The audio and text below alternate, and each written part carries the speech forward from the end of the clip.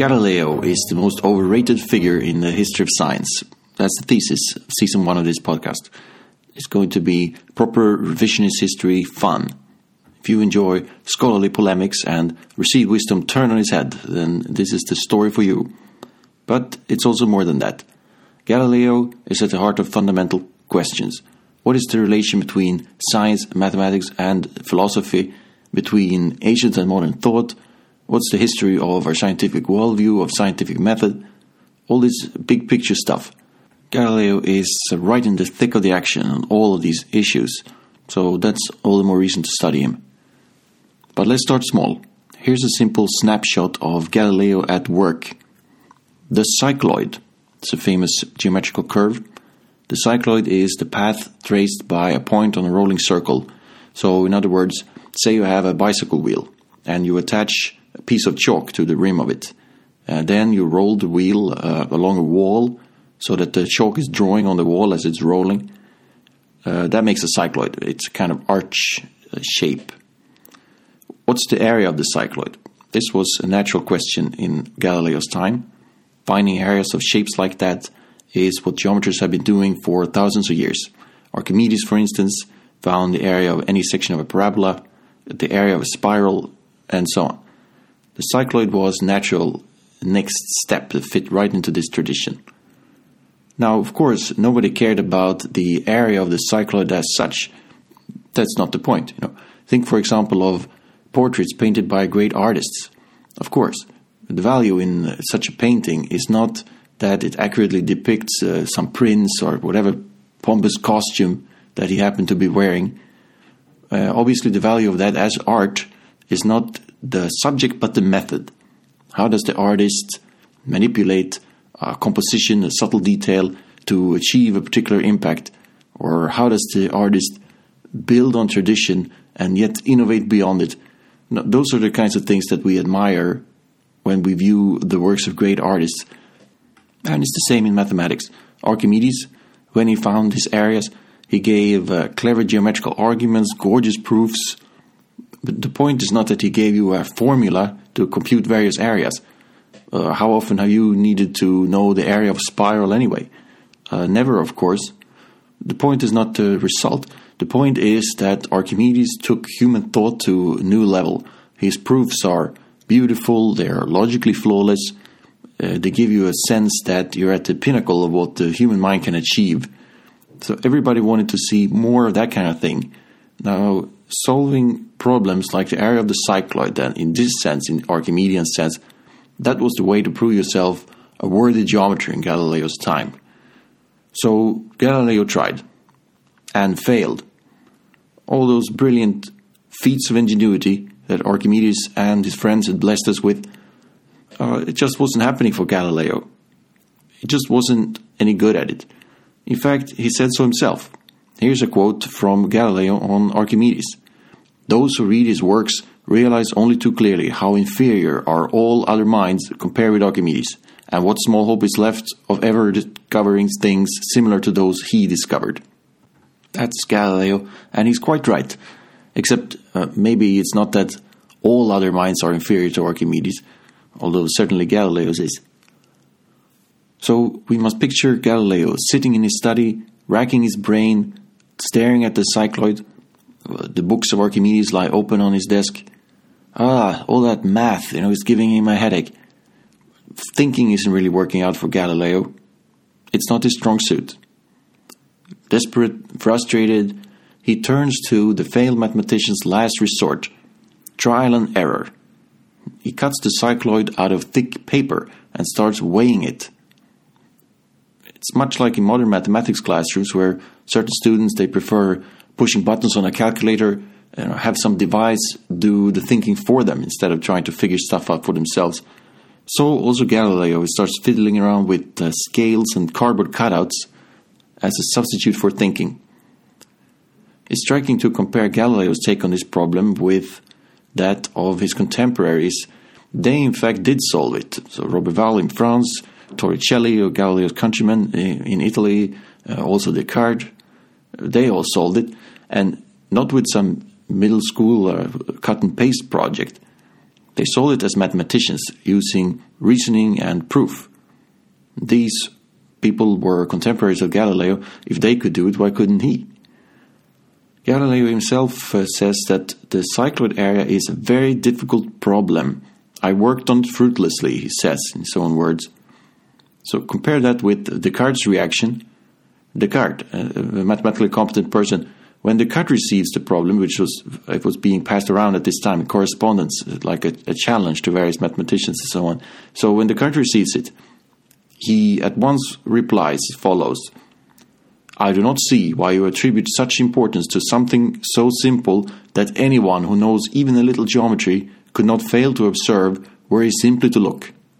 And Descartes, he backs this up by immediately sending his solution to the problem which he composed on the spot.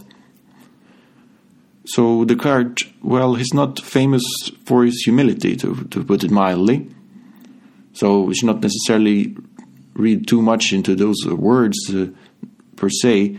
But even so, the contrast with Galileo is very striking, isn't it? The fact remains that a number of mathematicians solved the cycloid problem with relative ease, while Galileo was fumbling around with scissors and glue. And Galileo got it wrong too.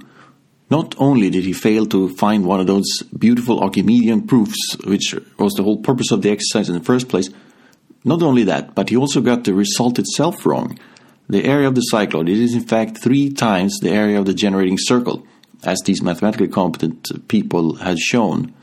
Galileo, though, he specifically concluded, based on his bumbling experiments, that it was not exactly 3, but a bit off from 3. So by relying on experiments unchecked by proper mathematics, Galileo got the answer wrong, and not for the first time nor the last. This just goes to show why mathematicians have so little respect for experiment. Christian Huygens, another very competent mathematician of the 17th century, he once said, "Do not think that I am relying on experiments because I know they are deceitful." So this quote, it's from a different context, not the cycloid per se, but nevertheless, the point remains the same. This is a universal attitude among mathematicians, and for good reason, as we see in the Galileo case. Haphazard trial and error has to be superseded by rigorous demonstration, as able mathematicians have always known this. So the moral of the story is this. In the case of the cycloid, it is undeniable that Galileo turned to empiricism precisely because he lacked the mathematical ability to tackle the problem any other way. It's beyond any shadow of a doubt that if he had had the ability to compose a mathematical proof, like some of his contemporaries did, he would have loved nothing more than to do so. In the case of the cycloid, these are facts. And this leads to my revisionist thesis. I suggest that this cycloid episode is typical of Galileo's science altogether. As with the cycloid, so with science. Galileo was bad at mathematics, and it's precisely because he was so bad at mathematics that he was so keen on experiments. He was not the pioneer of scientific method. He was not the father of modern science. He was not a heroic knight defeating dogmas and superstitions with a light of empirical truth. No, he was none of those things. Galileo was, first and foremost, a failed mathematician. This is the key to understanding his role in the history of science, in my opinion. Galileo's contribution to the history of thought is to cut off mathematical reasoning at the kind of training wheel stage to air in public what true mathematicians considered unworthy scratch work at best. He experiments because he cannot think. He cannot reach insights by reason, so he turned to more simplistic methods, more hands-on methods. In physics, this blatant shortcoming has been mistaken for methodological innovation. But in the case of the cycloid, we see its true colors. We see that it's a sign of failure rather than of genius. Galileo's empiricism is the last resort of a failed mathematician. It is not science being born, it is science being dumbed down. I will argue for this conclusion in considerable detail in many future episodes. In any case, the cycloid example, it obviously fits this thesis like a glove. So that's certainly food for thought at the very least. It is instructive to compare Galileo with Archimedes, who was a proper mathematician. Consider Archimedes' work on floating bodies. This is science done right, almost 2,000 years before Galileo. Archimedes' treatise is an outstanding masterpiece of science by the standards of any age. Only the mathematically literate could fail to grasp its immense significance, as indeed they have. Archimedes gives a thorough theory of the flotation behavior of paraboloids. That's the shape generated when a parabola is rotated about its axis. You can think of a wine glass or a champagne glass. The cups of those glasses is kind of like paraboloids. Suppose you put a shape like that in water. Sometimes it will float upright, sometimes it will tip over, and so on. Under certain conditions it's in equilibrium, in other conditions not. It will wobble one way or the other. So there are three parameters that are fundamental to the state of this system. One is the inclination or tilt, so the angle that the axis of the paraboloid makes with the water. And the second parameter is the density. These are solid paraboloids, so the material they're made of is heavier or lighter than water, or in whatever ratio. And the third parameter is the steepness of the paraboloids, whether it's more round like a wine glass or pointy like a champagne glass. The equilibrium conditions of floating paraboloids depend on these three parameters in highly non-trivial ways. It's a complicated and complex matter to know what's going to happen if you vary any of these values. Perhaps you're familiar with dynamical systems and catastrophe theory kind of stuff from the 20th century. It's just like that. You have a phase space and the stable states, they make some complicated surface and so on. Here's an example of an application. Think of an iceberg. It's floating, let's say, upright. But it's melting. It's becoming thinner and thinner. It goes from a wine glass to a champagne glass kind of shape. There will be a critical point when upright floating is no longer an equilibrium state. So the iceberg topples over. Even though the parameter changed only very slowly, the effect on the floating position was at first nothing for a long time, and then there was a dramatic collapse all of a sudden when some critical threshold was met. Archimedes does all of that, he doesn't mention, of course, applications like icebergs and so on, but he has all the mathematics for that, answer these kinds of questions.